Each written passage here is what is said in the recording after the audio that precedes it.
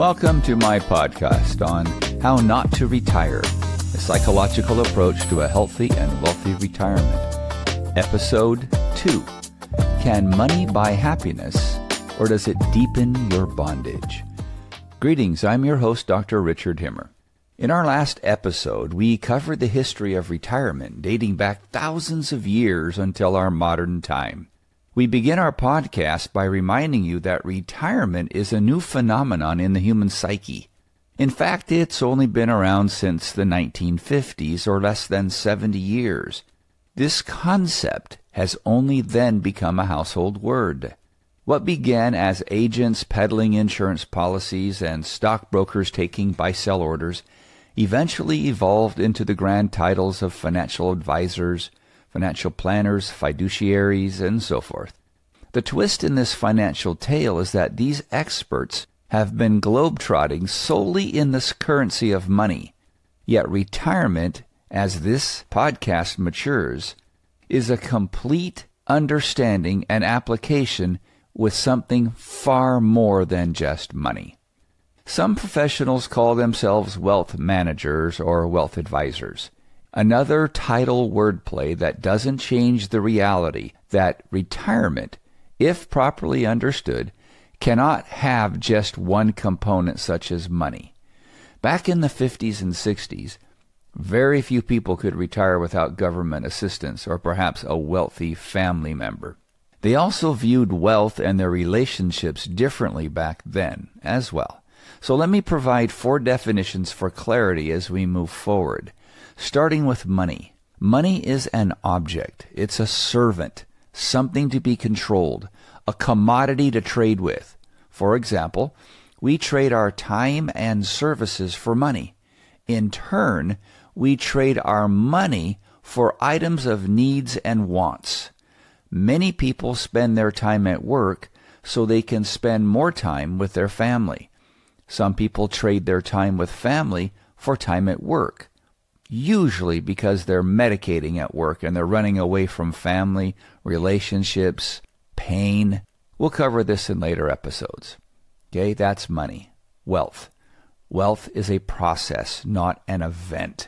It's a mindset of having enough time, enough love, enough friends, enough family, enough exercise, food, conversation, learning, challenges, technical and social skills, understanding. It's having enough. Poor is not having enough, the antithesis to wealth. And finally, effective retirement is the ability to achieve sufficient wealth, which is having enough, to maintain or exceed the quality of life that existed before retirement. So if your retirement, if you're already there or you're planning that, is less than what you currently have and does not improve, that's an ineffective retirement. When visions of retirement dance through folks' noggins, it's often full of activities, hobbies, friends, family, learning, growing, traveling, while to others, envisioning retirement is filled with relaxing, chilling, sleeping in, and just hanging out. To retire, then, by definition, is to leave one's job and cease to work, typically upon reaching the normal age for leaving employment. Today's standard is 65. I share with you, however, that is changing, and it's changing, in my opinion, for the better. The following story comes from a conversation I had with a financial advisor.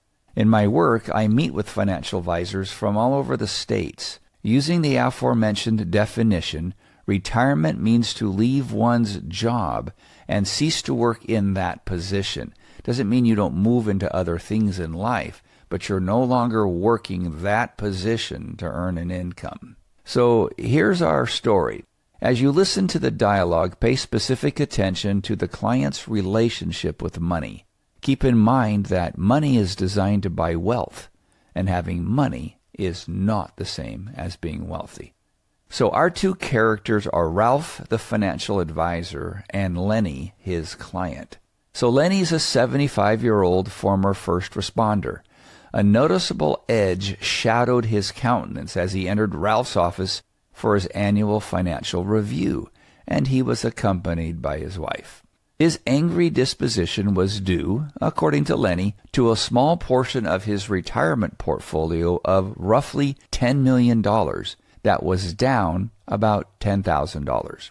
Contextually, his overall portfolio for the year was up about $1.5 million.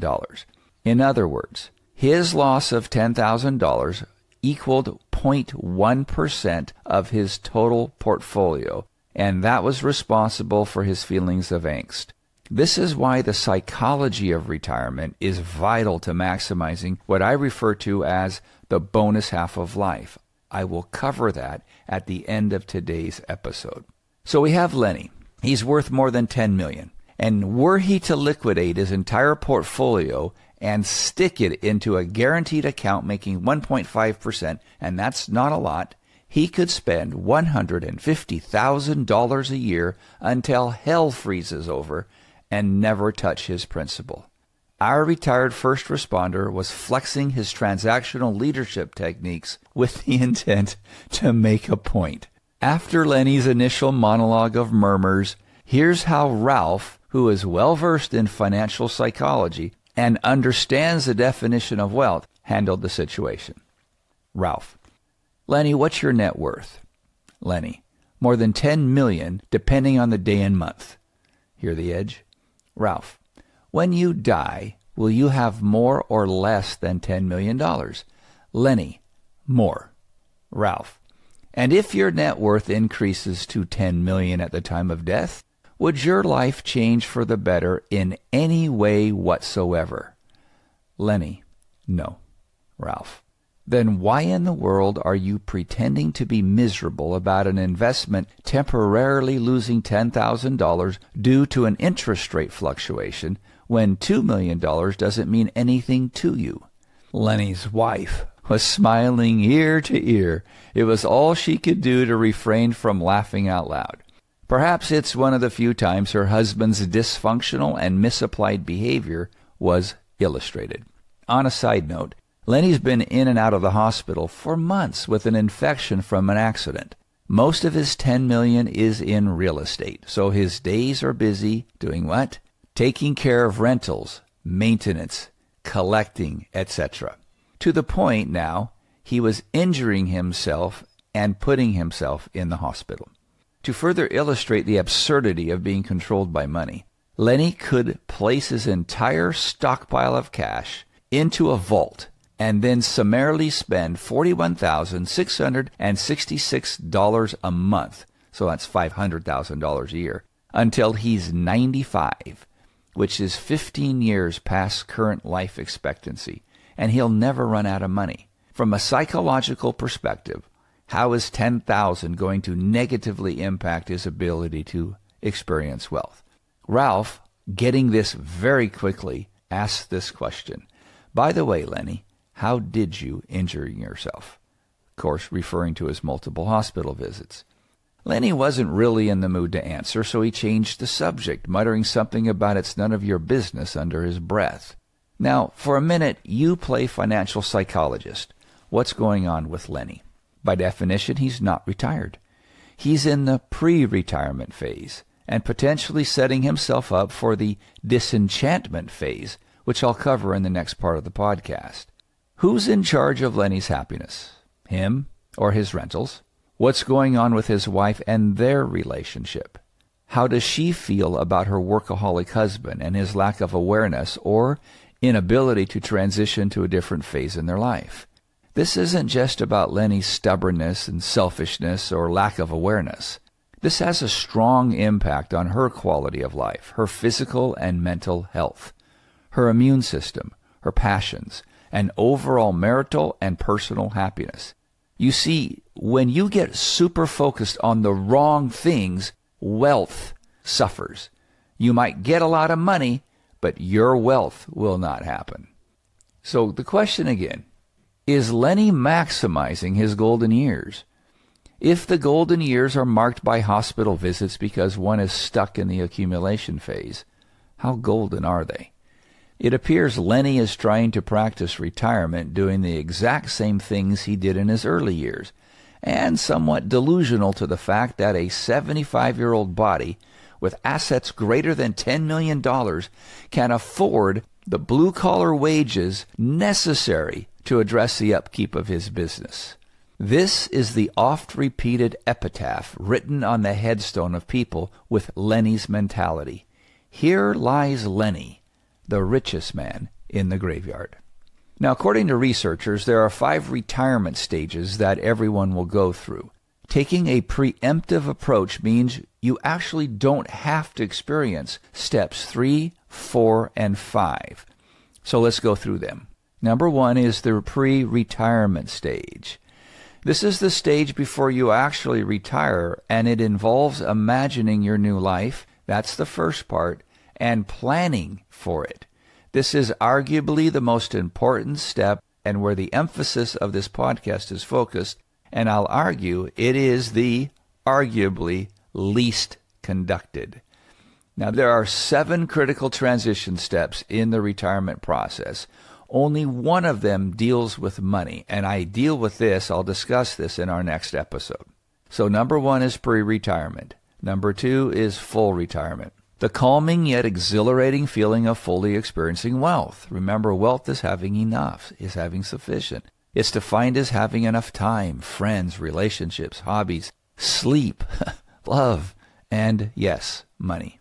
Statistically, this step either never happens or it's a temporary experience because of the next 3 steps. And this is our goal. It's our dream state. Yet because step 1 rarely happens, the pre-retirement, step 2, full retirement, remains rather elusive. Step 3, disenchantment. Feelings of unmet expectations, disillusionment, and disappointment. Disenchantment occurs because step 1 did not happen. There was insufficient planning and emotional intelligence, which is awareness, empathy, and social growth, combined with mutual trust and respect in your relationships, all of them. Specifically, however, the one with your spouse, and then your children, then your grandchildren, and then your friends, and then your community, and then your hobbies. That order is very important. Disenchantment leads to mental health challenges and social isolation, which contributes to the escalating aging process that we're experiencing with retirees. Dr. Gary Brecka on a Joe Rogan podcast said, "Aging is the aggressive avoidance of discomfort." Okay, my financial psychologists, what is Lenny avoiding? So recently in an annual checkup I had, my physician and I were chatting about this very topic, and he indicated that for the most part, his patients, once they retire, experience a noticeable change in their physical and mental health immediately. I mean, within weeks and months, he can discern that they've retired. I shared briefly my research about what I'm sharing with you now and the importance of emotional intelligence and the psychological aspects of the transition into retirement. My appointment ended up going another 30 minutes as we compared notes back and forth on this topic. So then he takes out a pad of paper and he writes down his personal email and he says, "I want a copy of that book when it's ready." The disenchantment process, however, is wholly unnecessary if step 1 is employed. Step 4, reorientation. So resetting expectations, reviewing goals, and planning anew. Assuming this step occurs, it's critical to take the appropriate and sequential approach, which is the actual same approach each of us should be taking in step 1. If you're already at this stage, it's important to understand that trying to increase your level of happiness and wealth by using the same approach or tools that got you here will only escalate the aging process and spiral your emotional well-being. So don't try harder. Try different. Reconciliation and stability. This is step 5. Restoring a sense of purpose and direction in your life. So finding the stability in your day-to-day life is going to require a reboot of the system. So in effect, step 5 is after you've reoriented and started taking the proper steps in the beginning. This is kind of step 2 after the retake. If you have not retired, then let's get step 1 first on the initial stage so you never get to steps 3, 4, and 5. If you've already retired, then this is a reboot time. Let's get you going because you're in the right place to do that. Using our earlier story about Lenny, what if the focus of his retirement were on wealth instead of on money? Remember, wealth is having enough or sufficient love and sufficient time, healthy relationships and hobbies. How would that have changed his approach to perhaps the most anticipated experience in the second half of his life? First of all, would Lenny still be working? Is there not a better way to address his real estate situation than to be an eternal landlord, ever seeking the desired headstone epitaph of being richer than his comrades in their respective bone-filled caskets? In fact, there is a wonderful way to escape the landlord business and to take advantage of the tax code and then create a guaranteed income stream called the Delaware Statutory Trust, or DST for short. Since I'm not a financial advisor and I'm mindful of not providing financial advice, if you want to learn more about the idea of landlord retirement, you can visit our website at edu.madronafinancial.com and click on the real estate section that Brian Evans, our founder of Madrona Financial, has provided. And then find the DST videos. There's a plethora of them. So that's edu.madronafinancial.com in the real estate section, and you have many choices regarding the DSTs. So back to our podcast. An important relationship when it comes to an effective retirement is the relationship with wealth. A subset of wealth is money, not the other way around. Remember, money can buy wealth if used properly. Accumulating money is only part of the process of experiencing wealth. Money can also be the catalyst for broken relationships, lack of maturity, falling short of being your best self, and ultimately the primary cause for failing to experience retirement as a bonus half of life instead of an extension of the accumulation phase, such as Lenny. It should be noted that having millions of dollars in your retirement fund is not required to experience wealth or happiness. In fact, it sometimes has the reverse impact on one's experience during retirement because the relationship with wealth does not sufficiently mature, and money becomes the slave master, as in our earlier story. This begs the question, can money actually buy happiness? This question's been around my entire life, yet it was never used as an open-ended thought provoker of dialogue, but rather more of a directive with a biblical overture. You remember the old adage that it's not money that is the root of all evil, but the love of money that is the root of all evil? With time, I'll explain how the love of money is more the worship of and the enslavement to money. Besides, love is not the appropriate verb to accurately describe how money becomes the slave master when wealth is not understood. Take Lenny, for example. Using his behavior only, nothing else. You don't know anything more than that, just what you heard. What can you discern by his behavior about his relationship with money? Again, we're going to the financial psychologist part of your brain. Is he in control, or is the money, or the pursuit of the money? Perhaps you notice that it's not the money per se, but the hyper-focus on the accumulation that drives his behavior. Neuroscientists have discovered that the pleasure centers of our brain are often hijacked by our anticipation of, and sometimes the hyper-focus on events or experiences. For someone who has worked their entire life to accumulate enough money to retire, they often get caught up in the game of accumulation. And with time and success, meaning they're able to make more money, they're sucked into this pattern of growth anticipation. And when that happens, they learn to anticipate their bank account growing, and the growth is the reward instead of wealth or what the money can buy or do. This is how addictions are created. Watch A Christmas Carol featuring Ebenezer Scrooge for a good example of this. So the question is, who was happier, Scrooge or Bob Cratchit? Who had more money, and who had the healthy relationships? After Scrooge's fateful night with 3 visitors, it was Scrooge's money that purchased the happiness in relationships, or better said, made a significant contribution on the following morning. Tiny Tim was healed because Uncle Scrooge used his resources to buy the necessary medical treatment.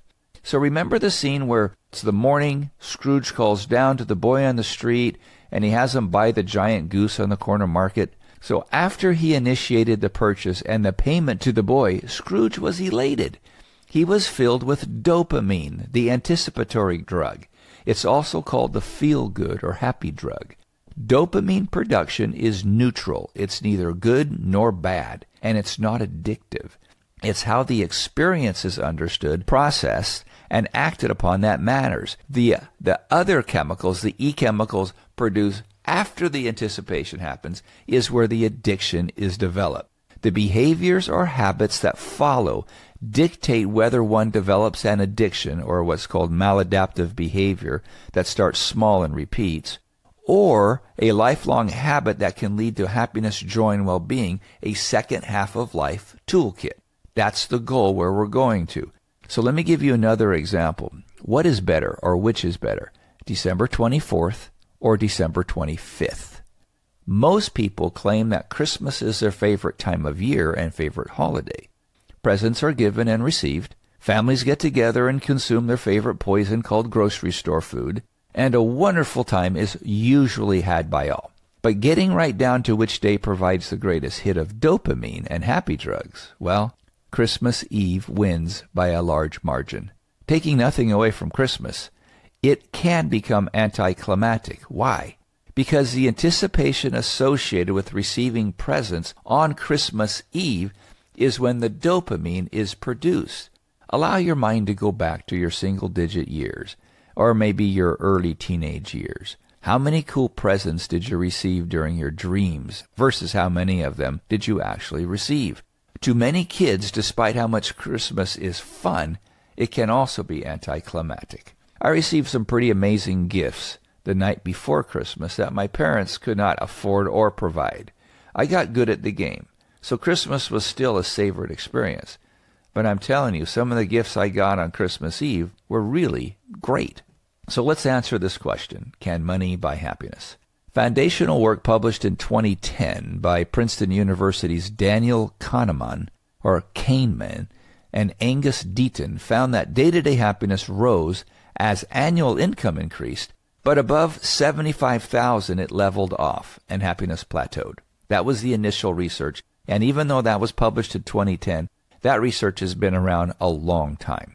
On the other hand, research from Wharton's Matthew Killingsworth shows that contrary to previous influential work, the ones done by Kahneman and Deaton, they found there's no dollar value plateau at which money's importance lessens. So one potential reason is that higher earners feel increased control over their life as they earn more. So what is the relationship between money and well-being? It's one of the most studied questions in my field, says Matthew Killingsworth, who's a senior fellow at Penn's Wharton School, and he studies human happiness. In his words, quote, "I'm very curious about it. Other scientists are curious about it. Lay people are curious about it. It's something everyone is navigating all the time," close quote.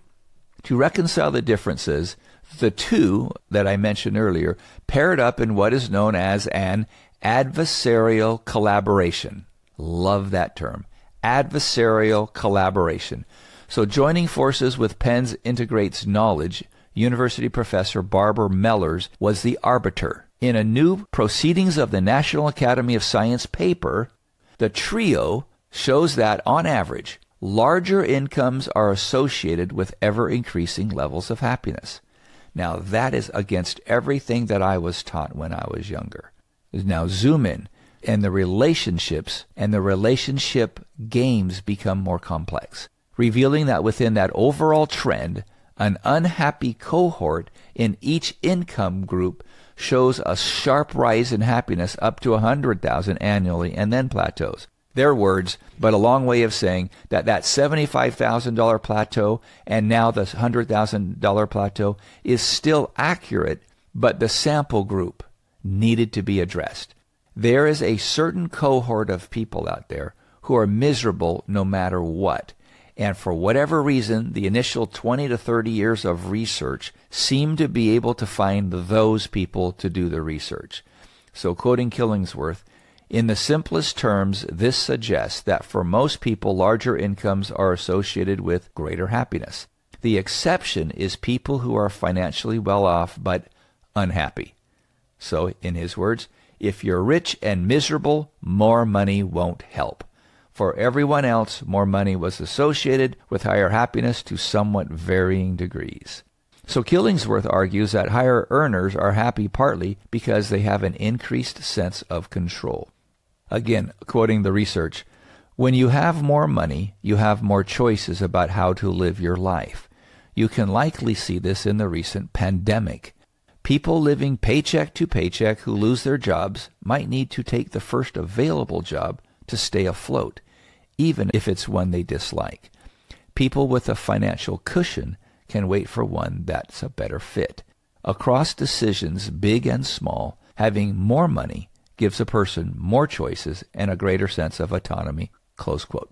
So in harmony with my research, they explain that it might be best not to define success in monetary terms. And I'm going to end their research section with this quote by Killingsworth. He says, quote, although money might be good for happiness, I found that people who equated money with success were less happy than those who didn't. So, parenthetically, this is me speaking. Think of Lenny. I also found that people who earned more money worked longer hours and felt more pressed for time, close quote. We're going to speak to that in future episodes in much more detail. So, in summary, we began the podcast by defining 4 words. 1, money. It's an object. It's a servant. It's something to be controlled. It's a commodity to trade with. 2, wealth. Wealth's a process. It's a state of being. It's a mindset. It's not an event. Wealth is having enough time, enough love, enough friends, etc. Poor, not having enough. And 4, the last one, effective retirement. The ability to achieve sufficient wealth to maintain or exceed the quality of life that existed before retirement. I end this podcast with a quote from Richard Rohr, which we will again discuss later.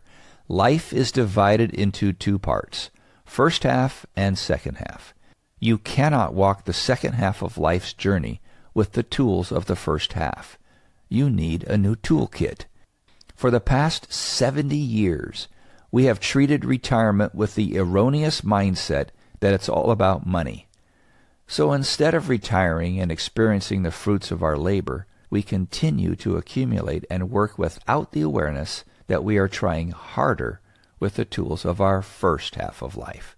I invite you to pick up the tools of the second half of life, which for most people is their retirement years. Hence, it's a bonus half of life. When you introduce emotional intelligence and psychology, sprinkle some research on it, you have a completely different approach. Remember, don't try harder, try different. Until next time, may your habits harmonize with your purpose, leading to a life filled with happiness, joy, and well-being.